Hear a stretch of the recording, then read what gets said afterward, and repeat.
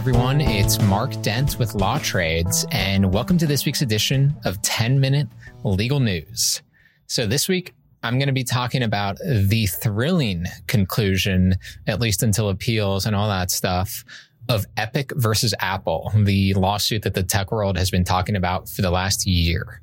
I am also going to be discussing Texas coming up with a new law against social media companies. And then finally, a very, very important story, or at least very entertaining, about Olivia Rodrigo and the state of copyright law. But anyway, let's get to the biggest story first. And again, one of the biggest stories actually in the last several months, which is about Epic versus Apple. And to recap, in case y'all don't remember, this lawsuit stems from, well, about a year ago. And Epic tried to put its own payment system in its app on Apple, on iOS operating system. And that's not allowed by Apple. They like to take their 30% cut from any app that charges fees on its service. And so they kicked Apple off of iOS, and Epic then filed a lawsuit. And that led us, several months down the road to some hearings in the spring. And now last week in early September, we got the decision. And the verdict is, it is a loss for both of them.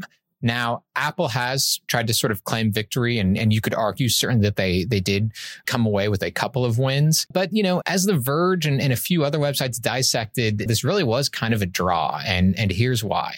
So the judge in the case, Yvonne Gonzalez, reached a compromise verdict. She more or less ruled that Apple has to allow app developers to tell users other ways to pay for products that they provide other than through the App Store.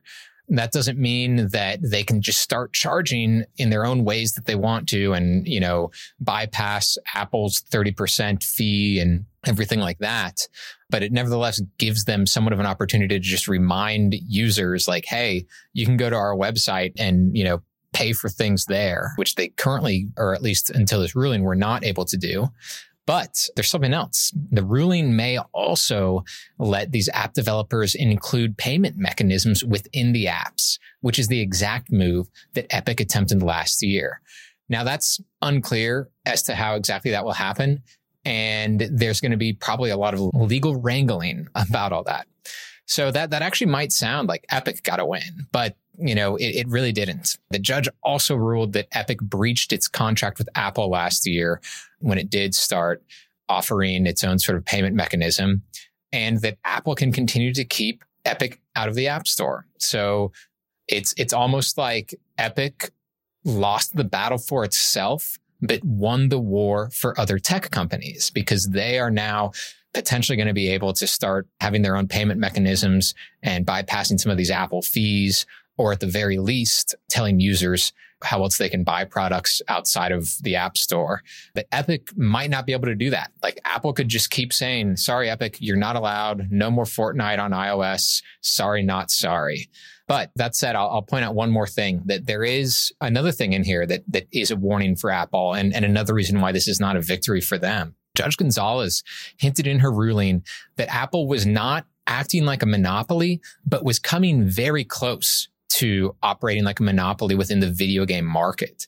So if other judges in the future sort of see things the same way that Judge Gonzalez does, Apple might find it difficult to win the even bigger cases that are coming down the pipeline, the ones that are really, really about antitrust. So anyway, that's it for one of the biggest tech stories in the legal world for a while, although there is likely going to be an appeal coming. So it never really ends, but that's at least it for now.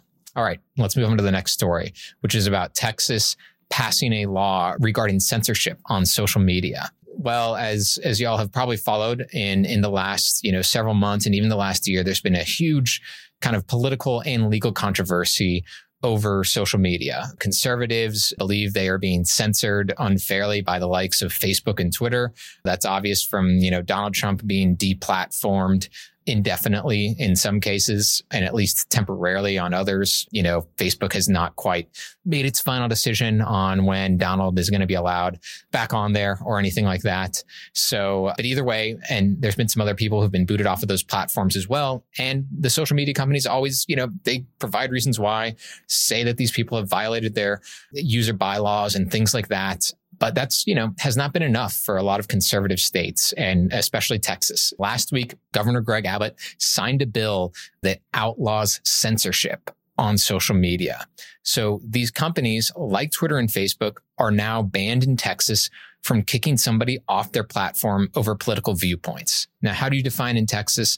Well, it has to do like if a person resides there in Texas, if a company does business in Texas, which obviously companies like Twitter and Facebook do because they're everywhere. So it kind of involves a lot of them. And the law actually has a structure that's fairly similar to the state's controversial 6-week abortion ban. So under this new law, anyone who lives in Texas, just an everyday resident, will be able to sue the social media giants for what they believe to be violations of the law. The Attorney General also has the ability to sue. So if this sounds a little bit legally questionable, then yeah, you're probably right. This, of course, just seems on its face to be pretty much against First Amendment protections. And Florida introduced a similar law earlier this year, and it was blocked pretty much immediately by a judge who said more or less that private social media companies and private people shouldn't be dictating speech, and that it was not, or rather that they can, that private social media companies are allowed to do that, and that the government getting involved in these disputes between a private company and a private person is not, quote, a legitimate governmental interest. Okay, on to the next story, and the final story, which is about Olivia Rodrigo, the very popular teen star whose songs Driver's License, Deja Vu have become huge hits this year on streaming and on the radio. So if you followed or really even listened to Olivia Rodrigo at all, you've probably noticed some references to other famous singers. You've probably noticed she sounds a little bit, her sound is a lot like, Taylor Swift, Lorde, Paramore. Well, according to some moves that she has made recently, she's afraid she sounds a little bit too much like them. And in the last few weeks, she has assigned songwriting credits to Paramore and to Taylor Swift for a couple of her songs. The Paramore one is for Good For You, which is musically similar to Misery Business. And she did the same for Taylor Swift with her song Deja Vu, assigned her a songwriting credit, which also includes a lot of royalties. And because these songs are very popular, we're talking hundreds of thousands, probably millions of dollars that will now go to those artists. But so why do this? Well, The Ringer had a really good article that kind of offered some insight into where we are in music and copyright law and Olivia Rodrigo. So let's trace back just a few years. Musicians used to build off of one another and kind of take from each other without a whole lot of fear of legal issues. I mean, and if we go back really far, 30 plus years ago, there was basically no fear whatsoever. You rarely even said you sampled songs and things like that. You just did it. But then, over the years, you started sampling things and you would have to pay for that and give credit and so on. But you could always just make songs that sounded a little bit like other ones, which is not a really good way to legally describe it. But this is a very complicated issue. But then along came the song Blurred Lines by Robin Thicke. And it was challenged by Marvin Gaye's estate because it sounded a lot like a Marvin Gaye song. And most people going into that court case thought for sure that Robin Thicke would win, because in the past, these kinds of differences were not considered to be something that the courts needed to get in the way of. But that's not what happened. Robin Thicke lost. The Marvin Gaye estate won. And all of a sudden, musicians started to get really worried. And as I mentioned, the very legal questions are very esoteric, very specific. But it just kind of boiled down to that artists started to get a little bit more concerned about making songs that they simply felt sounded too much like other tracks from the past. And this is tough in music because if you distill every song down, they all kind of have the same building blocks. So that's kind of where we are with Olivia Rodrigo now. Taylor Swift has not brought in any legal action against Olivia Rodrigo. Neither did Paramore. But in advance of any potential litigation, she assigned those songwriting credits. So why do that? Well, as one attorney kind of explained to The Ringer, quote, intent doesn't matter. So if an artist makes a song that sounds like another one, even if she didn't mean to do it, you could still be held legally liable. This lawyer told The Ringer, quote, you still need to prove access. Access, that's the most important thing. That means that the artist has to be aware of the song that they're allegedly taking from. And, that's probably likely in this case of Olivia Rodrigo, and is certainly the case in a lot of other instances. But to kind of close this down, like I was saying, in a very complicated law here, but it oftentimes just boils down to whether a musician cares enough to, file a lawsuit or complain about it. The other well-known pop singer, Lorde, had a hit this summer called Solar Power, and it sounded a lot like Elvis Costello's Pump It Up.